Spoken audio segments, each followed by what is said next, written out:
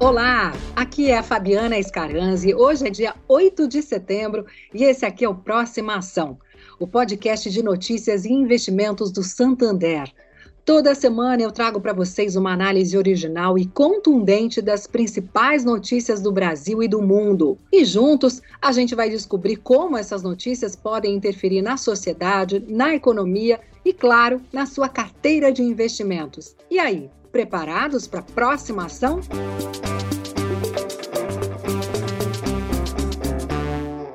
O preço dos combustíveis no Brasil está em alta. A gasolina comum já custa mais de R$ 7,00 em alguns estados.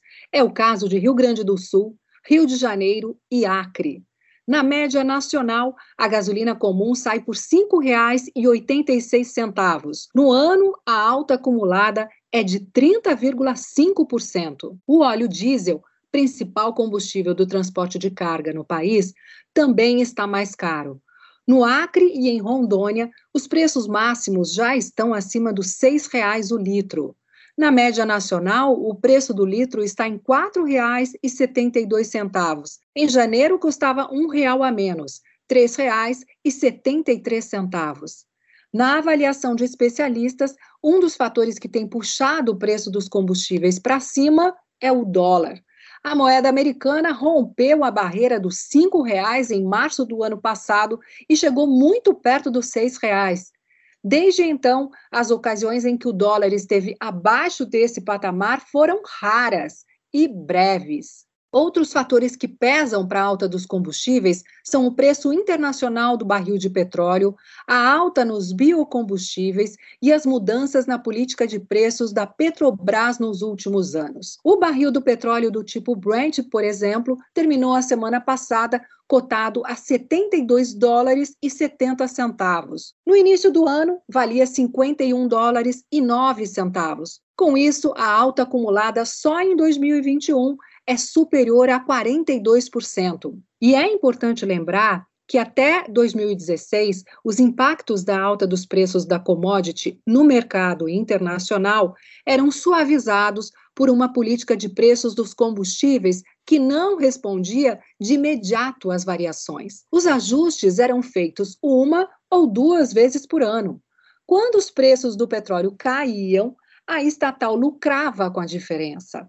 Já quando os preços subiam, a Petrobras perdia dinheiro. Com a mudança da política de reajustes, os preços começaram a ser repassados em intervalos de tempo mais curtos. Se o preço no mercado internacional cai, ao menos em tese, caem também os preços dos combustíveis no Brasil. Quando sobem, se elevam aqui também. É exatamente o que tem acontecido nos últimos meses. Para completar, subiram também os preços de biocombustíveis adicionados aos combustíveis fósseis para reduzir a poluição gerada pelos veículos. O óleo diesel brasileiro é vendido com um percentual de biodiesel que costuma variar de 10% a 13%. A principal matéria-prima do biodiesel é o óleo de soja, que desde o ano passado vê seu preço aumentar. Essa alta se deve, ao menos em parte, ao movimento do novo presidente americano em favor dos biocombustíveis. E para driblar o aumento e evitar novos reajustes no óleo diesel brasileiro, o governo do Brasil decidiu recentemente reduzir o percentual de biodiesel no combustível, de 12% para 10%. Esse aumento dos combustíveis tem reflexo em outros setores. Os maiores beneficiários estão na indústria do petróleo e dos combustíveis, mas temos outras atividades afetadas negativamente. O trabalho como motorista de aplicativo, por exemplo, perdeu a atratividade. As montadoras, as companhias de logística e as locadoras de automóveis também precisam lidar com os custos mais altos e a pressão sobre a demanda. Sem falar neles, os reflexos sobre a inflação.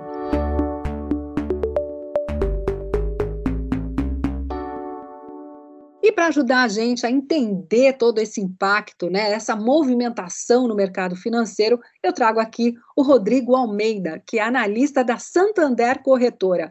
Rodrigo, seja muito bem-vindo aqui ao Próxima Ação. Oi, Fabi. Obrigado pelo convite. Então vamos lá. Quais são as expectativas para o setor de petróleo diante desse cenário? Conta pra gente. Olha, Fabi, nós mantemos uma visão positiva para o setor de petróleo como um todo, dado que vemos um cenário de oferta e demanda mundial por petróleo bastante balanceado.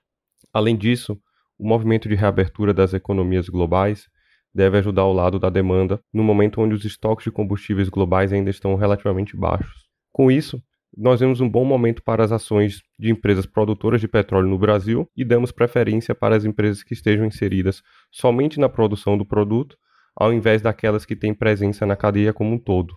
Bom ponto, Rodrigo. E como é que a alta dos preços da gasolina, do etanol e do óleo diesel impacta as distribuidoras de combustíveis, hein?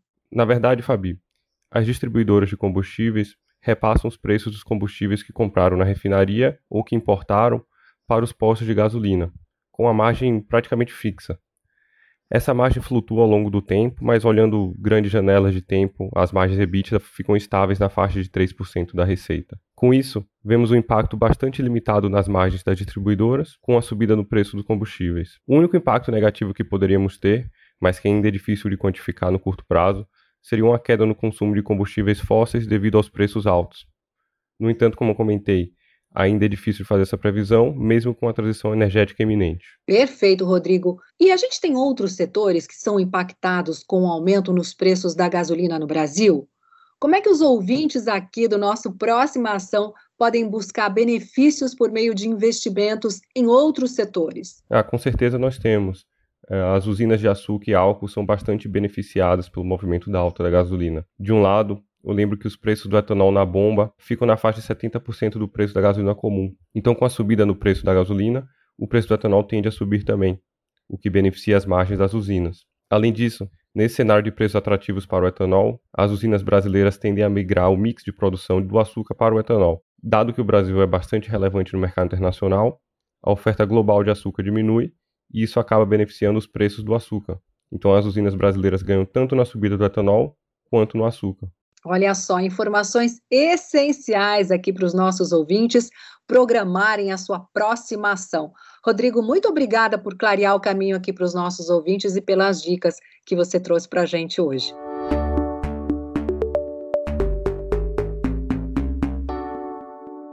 E acompanhe também.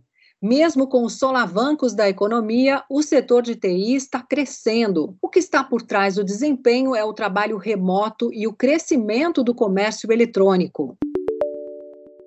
Parte da indústria já começou a se mexer para evitar os impactos de um eventual agravamento da crise hídrica.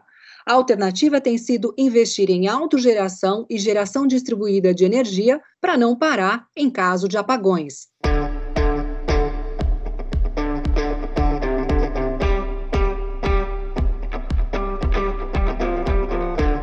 Eu sou a Fabiana Scaranzi e essa foi mais uma edição do Próxima Ação, o podcast de notícias e investimentos do Santander. Toda semana eu trago aqui para vocês uma análise das principais notícias do Brasil e do mundo.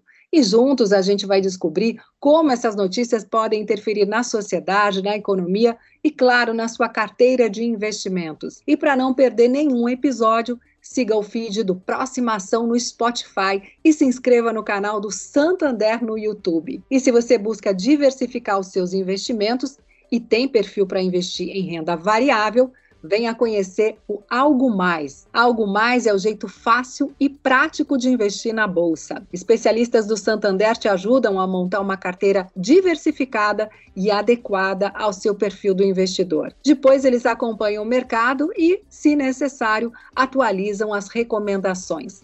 As carteiras Algo Mais contam com o serviço de rebalanceamento mensal da Santander Corretora. Ao contratar o serviço, a sua carteira de ativos será rebalanceada sem que você precise comprar e vender as ações manualmente. É ou não é um tremendo algo a mais? Acesse www.santander.com.br/algo mais e fique por dentro que eu vou ficando por aqui. Um abraço para vocês e até a semana que vem.